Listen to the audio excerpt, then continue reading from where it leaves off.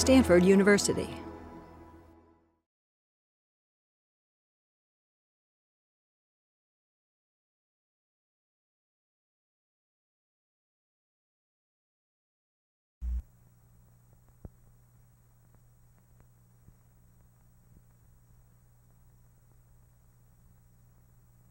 Well, now that's given us the landmarks for us to put in various branches of the external carotid artery. Just below the greater cornea of the hyoid bone, we have the superior thyroid artery, which gives off a small infrahyoid branch and a superior laryngeal branch. The superior laryngeal branch pierces the thyrohyoid membrane at that point. And then the superior thyroid artery comes down, and it's about here that it divides into its terminal branches to go into the upper part of the lateral lobes of the thyroid gland. Just opposite the tip of the greater cornea of the hyoid bone, we have the lingual artery. Now, in view of the fact that we have to protrude the tongue, we must have some slack in this artery, so we find it loops up in this fashion and then disappears underneath the posterior bed of the digastric, giving off a suprahyoid branch there, and running forward deep to the hyoglossus to reach the tip of the tongue.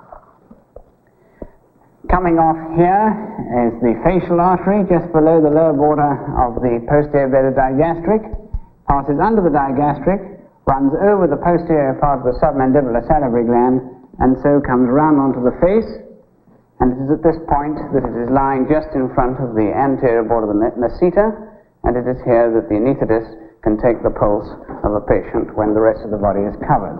So here is the facial artery, the loop of it. Now, coming off the posterior border of the external carotid, in the same sort of region, is the occipital artery. And the occipital artery there crosses the internal carotid, passes up deep to the sternomastoid, and so we see it here coming up round into the occipital region. And above here we have the posterior auricular artery, another branch of the external carotid, running along the upper border of the posterior bed of the digastric. Advanced techniques in diagnostic X-ray now make it possible selectively to inject radio-opaque medium into any major vessel in the body. This is an injection of the common carotid artery. By a special technique, the bone and soft tissue parts may be subtracted, leaving the vessels in black and readily visible. This subtraction view shows the bifurcation of the common carotid artery. We shall look at some of the branches of the external carotid artery. The superior thyroid artery is disappearing below the film margin.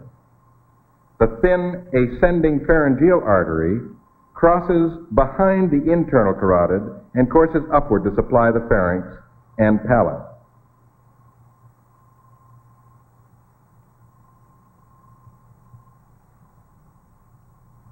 The lingual artery, the external maxillary or facial artery,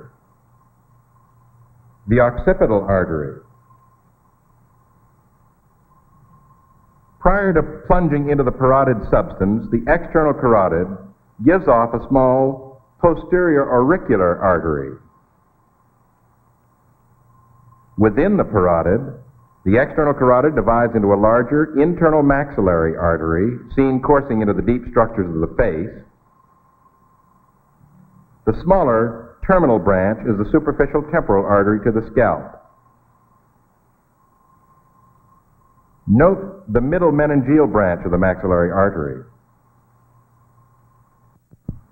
This is a subtraction X-ray study of the common carotid artery, showing the external and the internal branches at the bifurcation. In this film, the first external carotid branch, the superior thyroid artery, is well shown as it takes its descending course to the superior pole of the gland. A branch, the superior laryngeal, visible on the anterior side, supplies blood to the muscles, mucous membranes, and glands of the larynx. The occipital artery is shown well, and the lingual artery is visible passing beneath the mandible to the tongue and the floor of the mouth.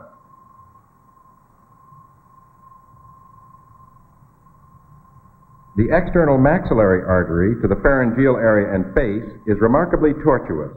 This is to allow accommodation to pharyngeal movement on deglutition and movements of the mandible and face.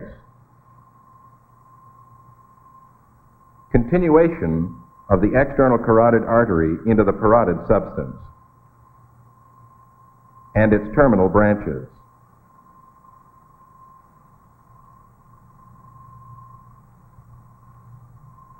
Arteriosclerotic disease of the internal carotid artery is readily demonstrated in this case. The narrowing to near occlusion of the internal carotid is the likely basis for symptoms of cerebral ischemia in this patient. I think we should put in straight away the vagus nerve. Now you remember the vagus nerve comes down the neck, having emerged from the skull through the jugular foramen, and it comes down and is lying in the posterior part of the carotid sheath with the internal carotid artery and with the internal jugular vein. And so we see it coming down here, accompanying the common carotid and internal carotid arteries. Now way up, high up here beneath the digastric, it is given off its superior laryngeal nerve. And the superior laryngeal nerve we shall see coming down here. It's quite a sizable nerve lying on the side of the pharynx, and it is in this region that it gives off the internal laryngeal nerve, which pierces the posterior part of the thyroid membrane. It's a sensory nerve and supplies the mucous membrane around the entrance into the larynx and supplies the mucous membrane of the larynx down as far as the vocal cords inside. A much finer terminal branch runs down in company with the superior thyroid artery and eventually supplies the cricothyroid muscle. So that we see that the external laryngeal nerve is a slender nerve running down here to supply the cricothyroid. This muscle tenses the vocal cords, and we can sort of summarize the nerve supply to the muscles of the larynx by saying that they're all supplied by the recurrent laryngeal nerve, except the cricothyroid, which is supplied by the external laryngeal branch of 10. We might just indicate here the position of the recurrent laryngeal nerve coming up between the trachea and the esophagus and going deep there to the lower border of the inferior constrictor. It is easy to see how this nerve could be damaged in operations on the thyroid when the superior thyroid artery is tied. The external laryngeal nerve lies on the surface of the inferior constrictor and ends by giving innervation to the cricothyroid muscle. The thyrohyoid strap muscle overlies all but the central part of the thyroid cartilages, or Adam's apple, politely referred to as the laryngeal prominence. Now the thyroid gland is placed around the trachea just below the larynx and in front of the carotid artery, the superior thyroid artery. Deep to it is the superior laryngeal nerve, giving the external branch and internal branch, which gives sensibility to the laryngeal mucous membrane. Reflection of the thyroid gland medially demonstrates the inferior thyroid artery,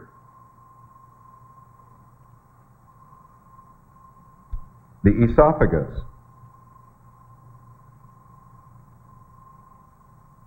the recurrent laryngeal nerve, which innervates all of the intrinsic muscles of the larynx except the cricothyroideus. Well, now we're in a position to put in the hypoglossal nerve.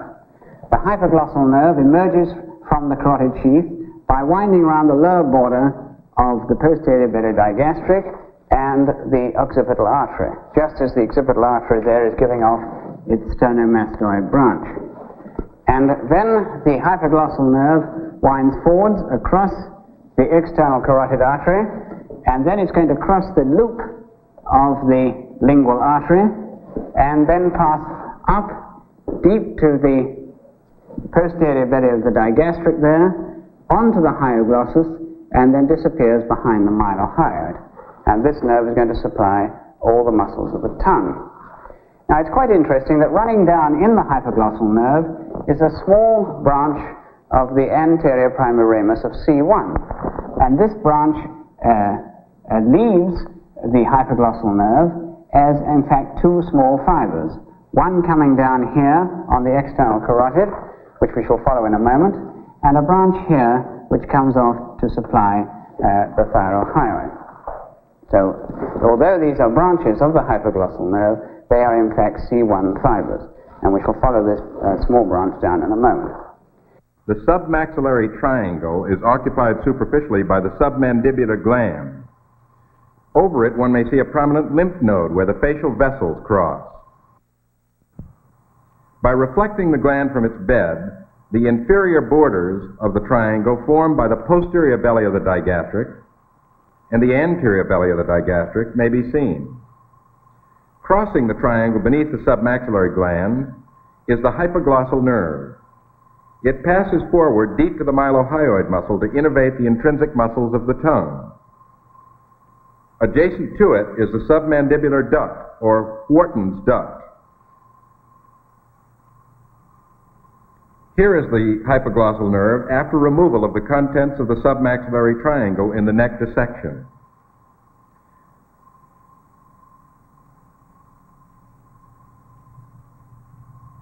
Electrical stimulation and a response in the elevator strap muscles and intrinsic muscles of the tongue.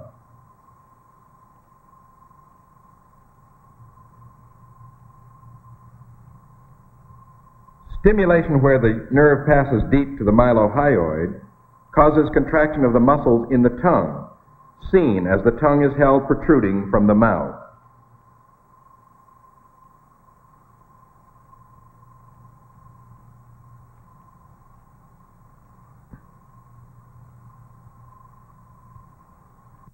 This patient had a calculus or stone in the submandibular duct. An attempt to remove this stone by intraoral surgery resulted in injury to the hypoglossal nerve. With the intrinsic tongue muscles paralyzed, there is notable atrophy of the tongue on the side of injury, and it protrudes pointing toward the side of paralysis. The patient had no sense of taste in the anterior two-thirds of the right side of the tongue because the closely related lingual nerve was also damaged. Inability to control the tongue early after paralysis resulted in frequent self-inflicted bite wounds and subsequent scars. Surgery was later performed through a submandibular external incision to remove the badly diseased submandibular gland and calculus and to repair the injured lingual and hypoglossal nerves. The superior laryngeal nerve is preserved in neck dissection. To show its function in this case, a balloon was placed on the tracheal anesthesia tube in the larynx, and pressure measurements of the vocal cords against the balloon were recorded. With electrical stimulation, the superior laryngeal nerve, there was an immediate squeeze on the laryngeal balloon. This demonstrates contraction of the cricothyroideus muscle, which tightens the vocal cords. The recording, farthest to the right, shows a sudden increase in pressure and release as stimulation of the nerve ceases.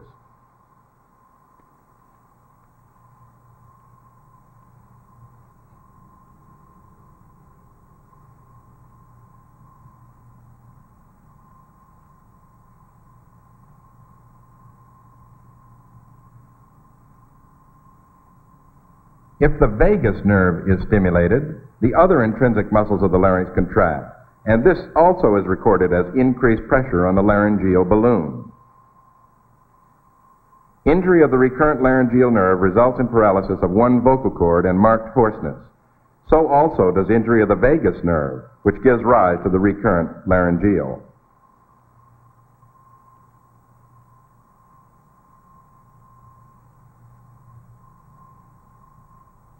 Here again, on the record on the right, is seen the squeeze on the intralaryngeal balloon.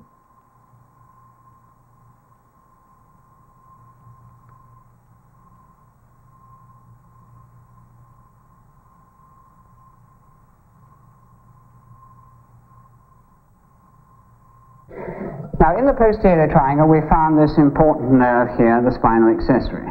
And we found it emerging from the posterior border of the sternocleidomastoid, and it, in fact, comes round here through this sternocleidomastoid by leaving the carotid sheath at that point. And so it goes on down here. So it's important that this nerve should be identified in doing a block dissection of the neck, the spinal accessory entering the anterior border of the sternocleidomastoid. So then, in relation to this arterial trunk, common carotid, external, internal carotid, we have the vagus nerve lying towards the back, we have the hypoglossal nerve sweeping across and crossing the lingual artery, and we have going into the sternocleidomastoid the spinal accessory. Well, now we're in a position to put the large vein here coming up, or rather going down in the neck, the internal jugular vein.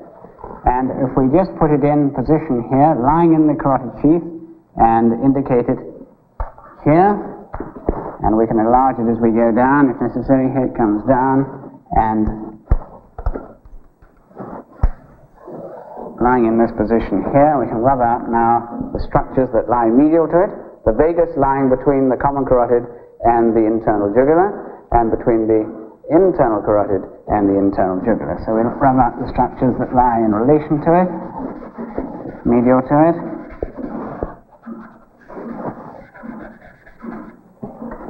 So here's the internal jugular vein.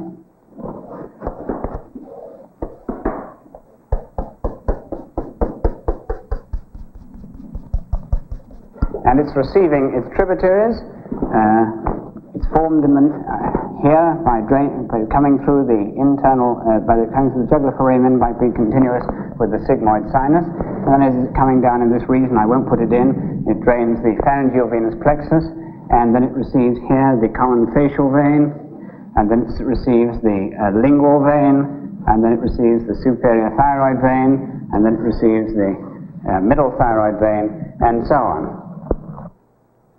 Having put in the internal jugular vein, we're now in a position to bring down the C1 fibers of the descendens hypoglossae. You may remember we said that these C1 fibers run in the hypoglossal nerve and are distributed to the thyroid muscle, and also come down here as the descendens hypoglossae. Now, when it reaches the lower third of the neck, we see that there's another nerve passing down here from the anterior primary rami of C2 and 3. It's quite a small nerve and is known as the descendens cervicalis. And the two unite, that is, the descendens hypoglossae unites with the descendens cervicalis to form the ansa hypoglossae. And it is from this loop that we shall see the strap muscles in front of the neck are going to be innervated from C1 and C2 and 3. Well, here we have then the posterior belly of the omohyoid. So let's carry this forward across this region and join it up with the anterior belly. So here's the posterior belly, and then we put in an intermediate tendon here, and then we bring down the anterior belly from the lower margin of the body of the hyoid, like this, crossing the side of the larynx. And now if we rub out the structures that lie deep to this, we can see how this literally straps down the structures in the neck. So here then is the anterior belly of the omohyoid, the intermediate tendon, the posterior belly of the omohyoid. And now we attach a sling from the deeper surface of the clavicle, coming up over the intermediate tendon and back again to the clavicle.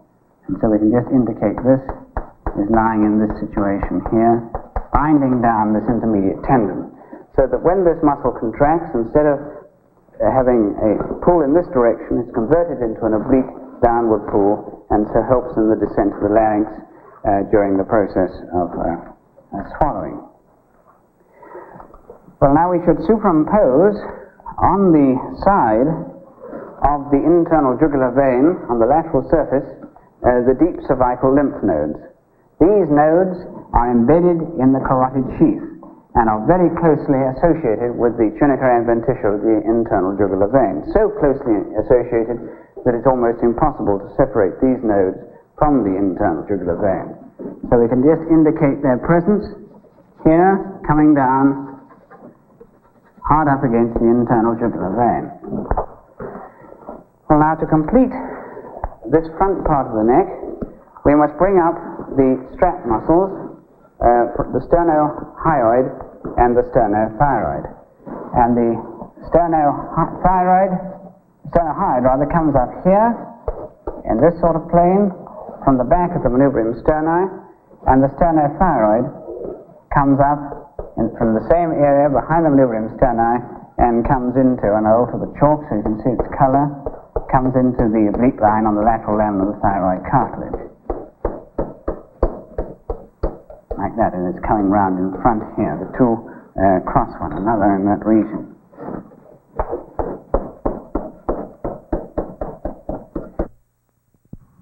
Superficial to the thyroid gland, we shall replace the strap muscles.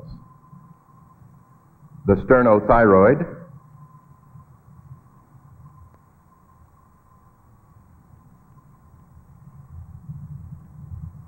and the sternohyoid.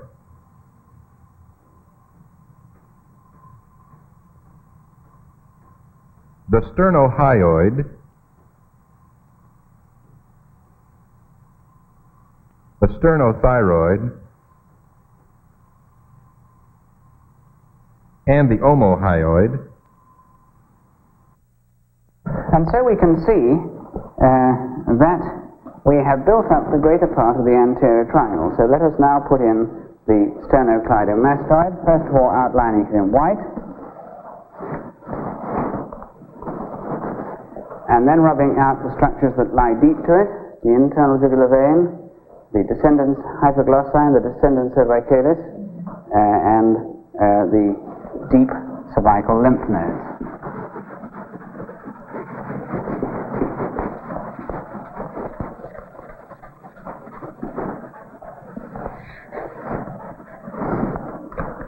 And now we bring down the posterior border of the sternocleidomastoid and the anterior border of the sternocleidomastoid.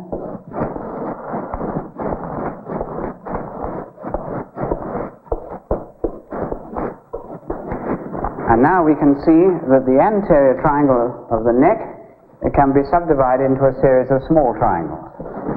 The carotid triangle, bounded behind by the anterior border of the sternocleidomastoid, above by the posterior bed of the digastric, and in front by the anterior bed of the omohyoid. It's called the carotid triangle because it has three parts of the carotid, the internal, the external, and a small part of the common carotid. Up here, we have the digastric triangle, with the anterior belly of the digastric, the posterior belly of the digastric, and the lower margin of the body of the mandible. And lying in that triangle will be the submandibular salivary gland, the superficial part of it. In front, where we have the two diverging anterior bellies of the digastric, we have the submental triangle. And lastly, down here, we have the muscular triangle formed by the anterior belly of the omohyoid, the anterior border of the sternomastoid, and the midline of the neck. Now, for sake of completion, we mustn't forget that the whole of this area of the neck, both the anterior and the posterior triangle, is ensheathed in the investing layer of deep cervical fascia. And this, when it reaches the posterior border of the sternocleidomastoid, splits to enclose it, and then takes off from the front and passes round to the other side. And coming down superficial to that is an important vein arising in the region of the body of the hyoid bone here, and passing down, and anterior jugular vein passes down and pierces the deep fascia just above the sternum, and then passes back behind the sternocleidomastoid and joins the external jugular vein, which we saw coming down across here in this way.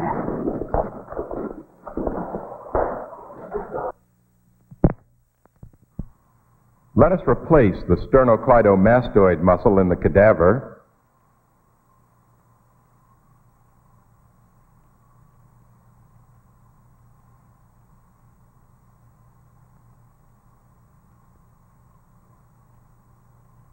and over it we shall redrape the platysma.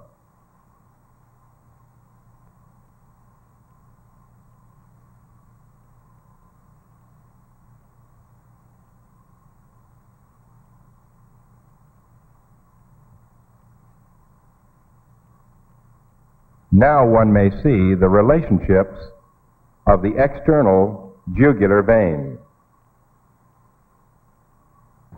Now, coming down on the inner surface of the mandible from the medial pterygoid plate is the pterygomandibular ligament. And I'm just going to indicate its position through a sort of transparent ramus of the mandible. And we can show, coming off the front of this pterygomandibular ligament, the buccinator muscle.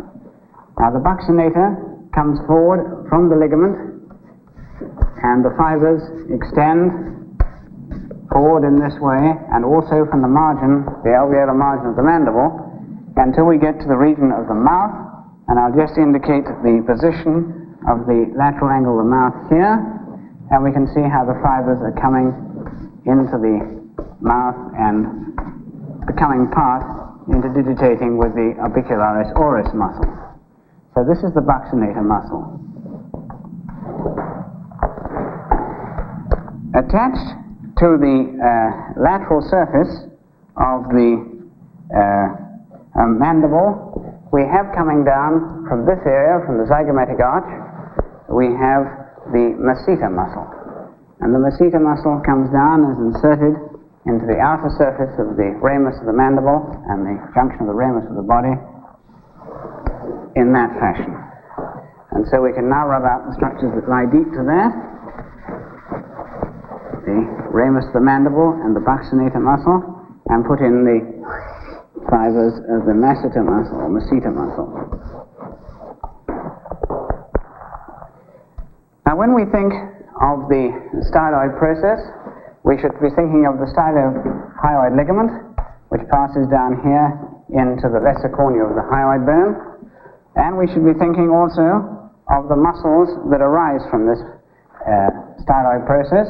We have the stylohyoid muscle, which passes down here and goes into the hyoid, splitting to enclose the intermediate tendon of the digastric. The stylopharyngeus arises from the back part of the styloid process and passes down and will disappear between the superior and middle constrictor, and we'll just leave it there for the moment. And then we can put in front here, arising from the front of the styloid process, the styloglossus muscle, which is coming down and disappearing behind the mandible and will pass down and sweep into the tongue. Now, before we go any further, we must put in the superior constrictor. Now, the superior constrictor is emerging from behind the ramus of the mandible, and I can just indicate its upper margin sweeping round like this to go into the raphe, which is in the midline posteriorly. So we'll just indicate the outer surface of the superior constrictor coming around in this way.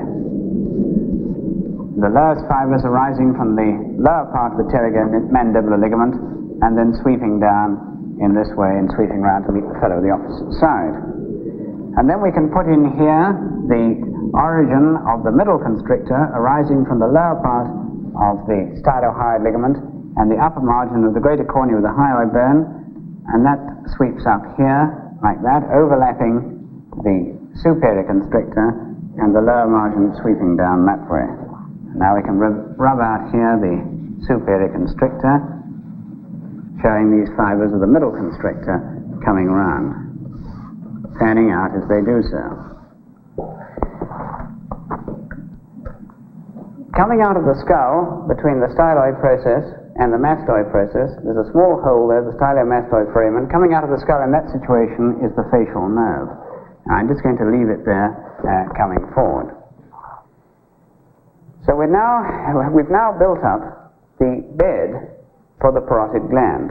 And to fully appreciate this bed, I think we should pass over to that side of the board and take a horizontal section through this area and put in all the muscles and structures that we've entered into this diagram. Now, I'm just going to take a section here across the mastoid process. These are the mastoid air cells. And I'm going to indicate over here the posterior margin of the ramus of the mandible. So this is the mandible. I'm going to put in, here is the sternocleidomastoid, and I'm going to put in on this side the sternocleidomastoid. Sternocleidomastoid, sternocleidomastoid. On the outer surface of the mandible, we have the masseter muscle.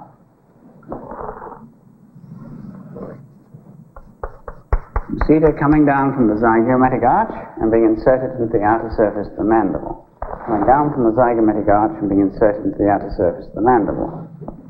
Now we should consider a muscle that's lying on the medial surface of the mandible that we cannot see in this diagram.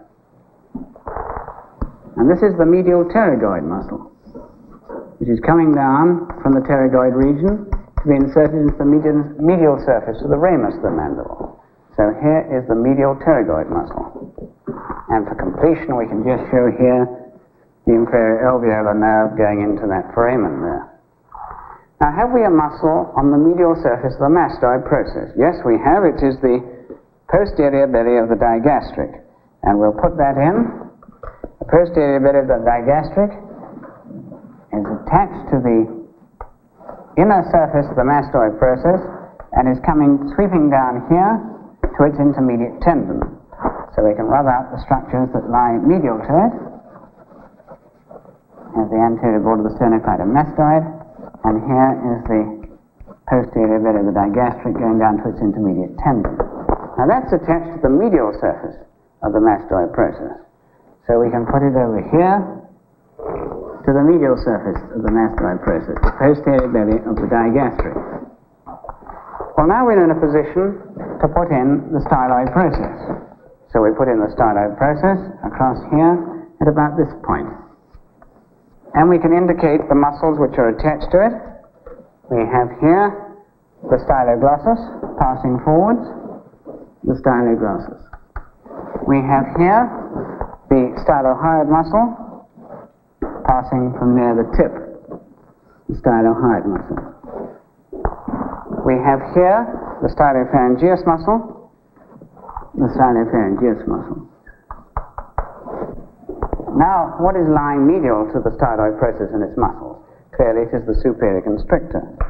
So we can indicate over on this diagram the superior constrictor coming round here in that way. So you see, we now have a triangular area here in which the parotid gland will lie, bounded in front by the mandible and bounded behind by the mastoid process and its associated muscles. Before we put any more in, let us bring up the carotid vessels. We have the internal carotid artery coming up here, passing deep to the posterior bed of the digastric and passing out here in the carotid sheath. And we have passing up in front of it and medial to it the external carotid artery. And this will pass up here, and it will pass to the neck of the mandible, where it will divide into its terminal branches, the internal maxillary and the superficial temporal artery. So now we can put this in. We have here the internal carotid artery, and the external carotid artery is lying in this region, and we'll show it bifurcating into the internal maxillary and the superficial temporal artery. Now we can bring out the internal jugular vein, and it's overlapping across the carotid, internal carotid artery, lying within the carotid sheath, and so we can indicate this large vein disappearing under the anterior border of the sternocleidomastoid. And having passed up deep to the posterior bed of the digastric, will of course overlap the whole of this structure here, the internal carotid, and pass up like this in this region. So we can put in here the internal jugular vein cut across. Now, whenever you think of the internal jugular vein and the carotid arteries, you should be thinking in terms of the vagus nerve.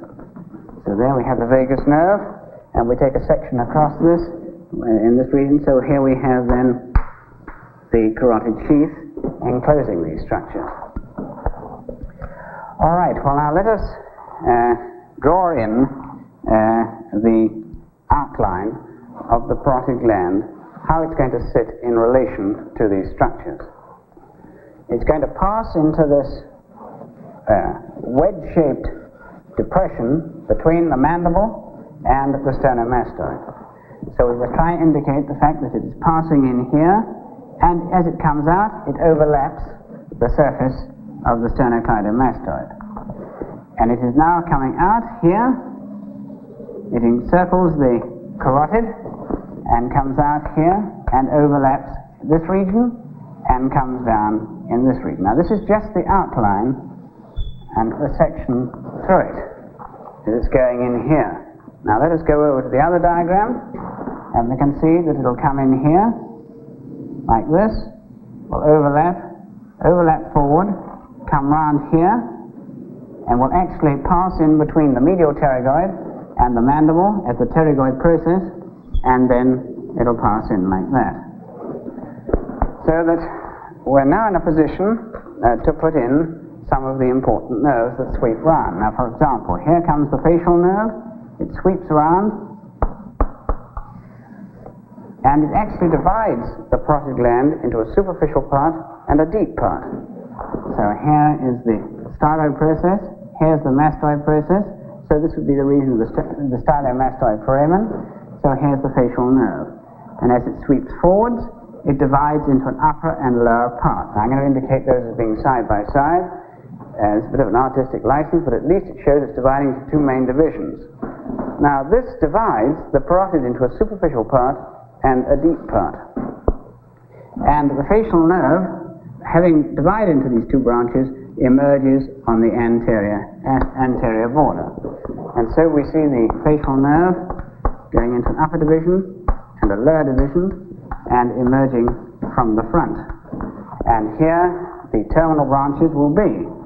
The lower branch will come down into the neck as the cervical branch. Then we shall have a mandibular branch passing forward onto the mandible, and a buccal branch passing forward over the masseter to the buccinator. And then the upper division will come up here as a temporal branch and a zygomatic branch. So we see that the facial nerve emerges on the anterior border of the parotid gland as a number of branches. The temporal, the zygomatic, the buccal, the mandibular, and the cervical branch. And it is this cervical branch which is going down to supply the platysma muscle. It will be appreciated that these nerves are going to supply the muscles of facial expression. I want to draw your attention to a small branch coming off this cervical branch known as the marginal nerve, and this passes up over the lower margin of the mandible and will supply a small but nevertheless important part of the musculature around the mouth called the depressor anguli oris.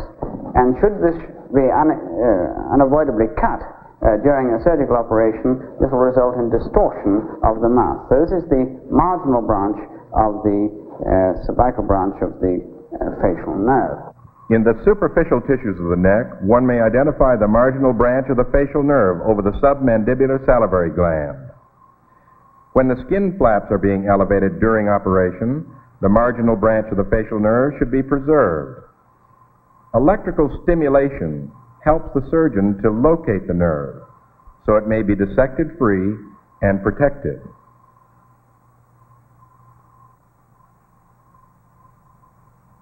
Note the contraction of the depressors of the angle of the mouth on electrical stimulation of the marginal branch.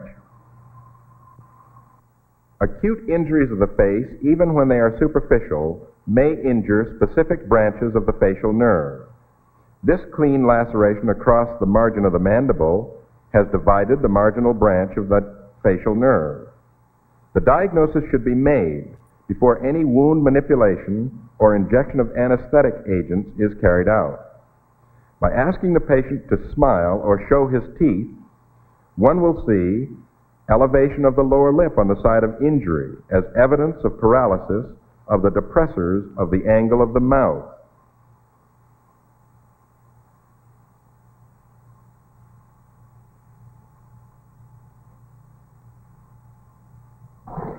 Now, while we're talking about the facial nerve, let's go across to this diagram and put in some more branches of the facial nerve near its emergence from the stylomastoid foramen.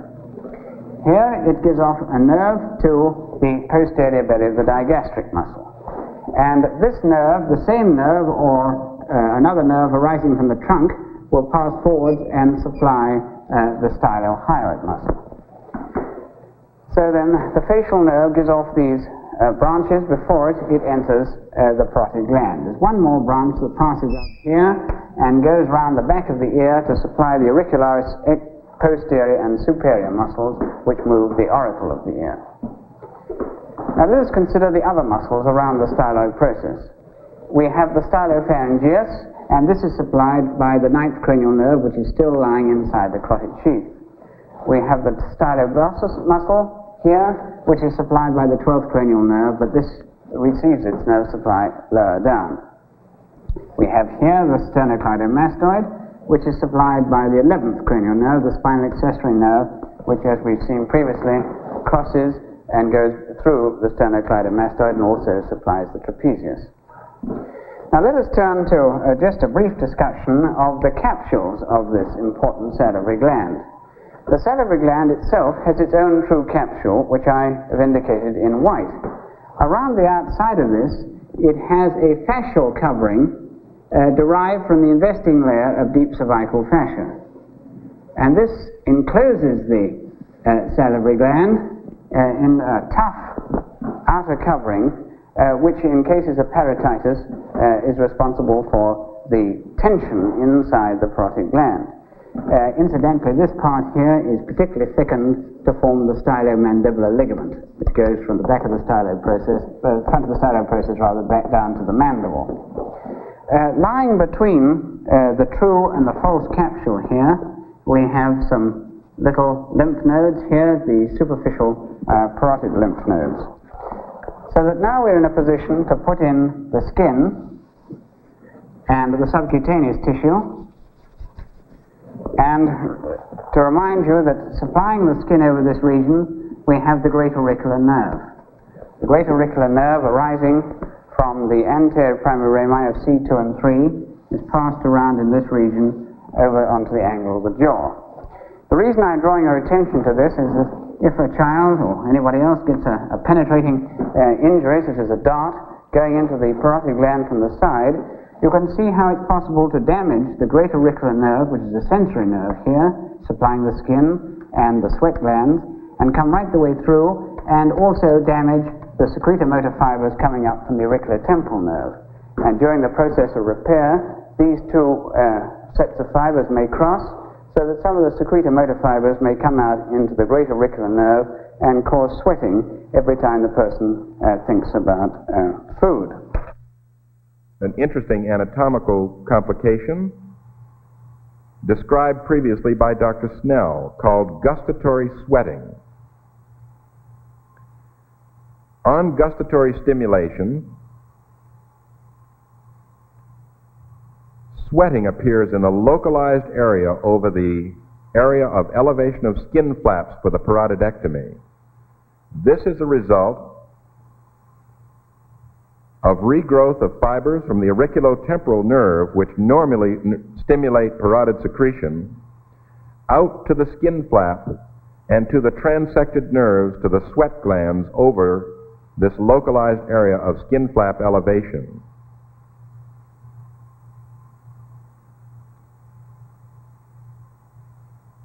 Note the localized production of sweat over the parotid gland area on gustatory stimulation. This is Fry's syndrome, or gustatory sweating.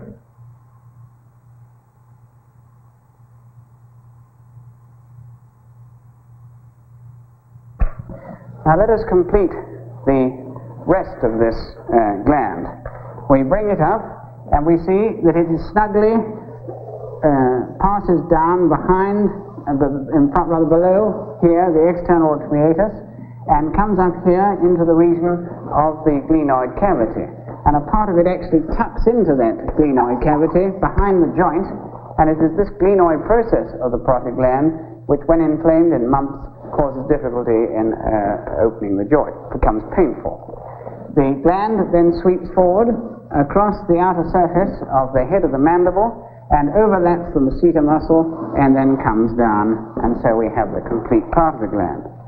Now it's possible to rub out the structures that lie within the parotid, emphasizing again the importance of that facial nerve lying quite superficial to the deep structures inside the gland. And so we see that it is a triangular-shaped structure imprisoned between the anterior border of the sternocleidomastoid, the posterior margin of the mandible, and going up to the external ear, coming across, and then usually extending over, and this part sometimes called the facial process of the parotid gland. Now, all that remains to be put into this drawing is the duct of the gland.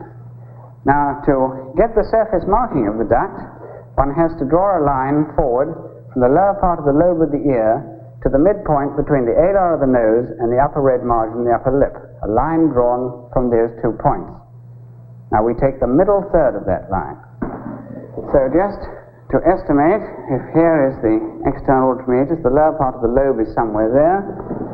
Between the alar of the nose and the upper red margin, the upper lip will be a point about here, and we draw a line forward from there. And we see the duct comes forward over the outer surface, lateral surface of the masseter, pierces the buccal pad of fat, which is a little fat hair clump lying on the lateral surface of the buccinator, and then turns around and passes medially through the buccinator and goes through the cheek. Now, it doesn't immediately pierce the mucous membrane, but passes forward a little way before it enters the mouth opposite the upper second molar. In other words, there's a sort of valvular orifice there, so every time you blow a trumpet, you don't blow up your parotid gland. It's a valvular mechanism. Now, just to go over some of the lobes of the gland, we have here the facial process, and there may be an accessory part of the gland up here with little ducts coming into the main gland. So here's the facial process, an accessory part of the gland, the glenoid process which goes into the glenoid cavity, and here we have the pterygoid process passing medial to the ramus of the mandible.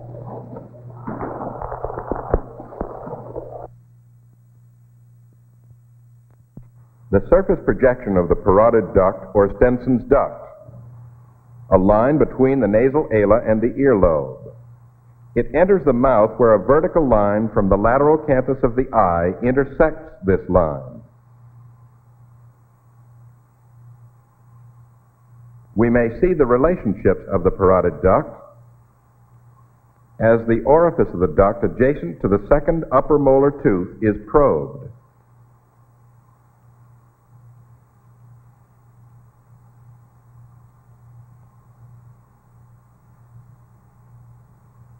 The parotid gland is reflected anteriorly to show the cervical and mandibular branches of the facial nerve. The main trunk of the facial nerve with its upper and lower divisions.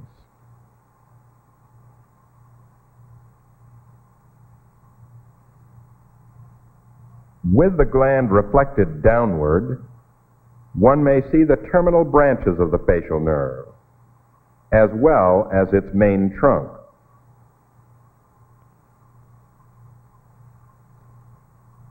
From the upper division, the temporal branches,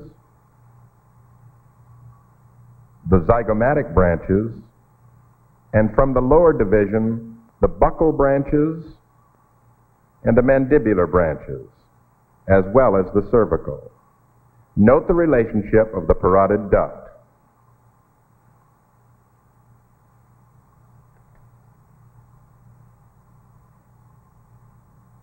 In the neck dissection and superficial parotidectomy, the facial nerve branches are carefully preserved. This is the cut parotid duct. Blue dye has been injected into the parotid duct preoperatively, and it makes the nerve stand out against the deeply stained parotid substance. The zygomatic and buccal branches, the cervical branches to the platysma which have been cut. Now with electrical stimulation of the main trunk, all of the facial muscles respond. Stimulation of separate branches and response of specific muscle groups. The zygomatic, the buccal, the mandibular, and the marginal mandibular,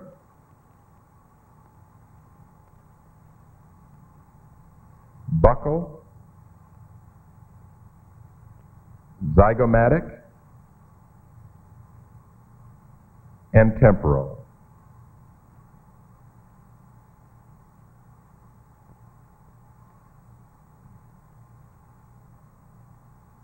The temporal bone, with its zygomatic process and mastoid process. The mastoid process has been drilled out to show the relationships of the external auditory meatus.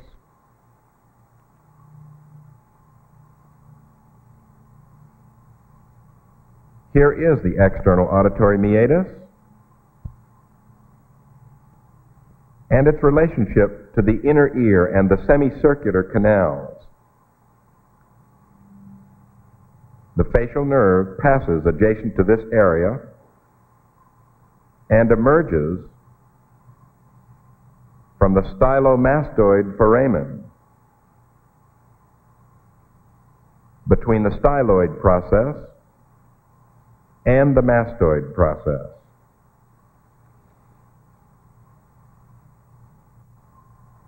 In the neck dissection, let's review the fact that all of the branches of the facial nerve are intact. The marginal branch, the buccal branches, the buccal and zygomatic branches, and the temporal branches.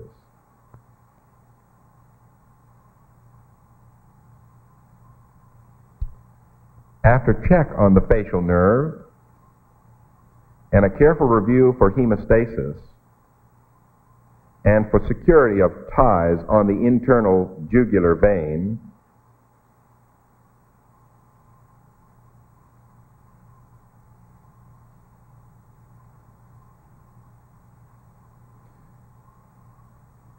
we shall replace the skin flaps in our patient who has undergone block resection of the neck contents, the superficial lobe of the parotid gland, and the entire side of the face where the malignant melanoma had resided.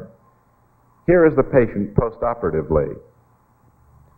The lack of full trapezius function has been well compensated for.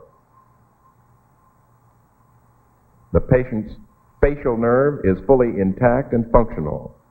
One may palpate and see the carotid pulsations. Here is the second patient.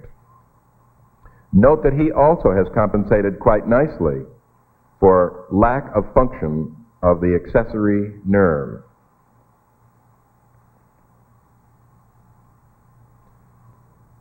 He is able to cover the skin-grafted area where his large melanoma resided with his own normal hair growth.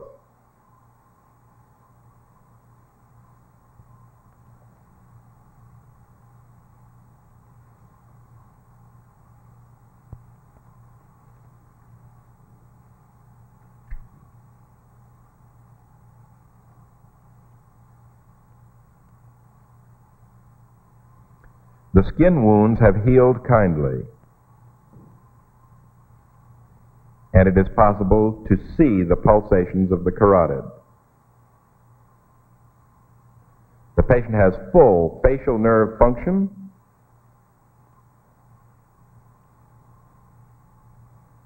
and there is no evidence of loss in function of the hypoglossal nerve, Note that tongue function is quite normal.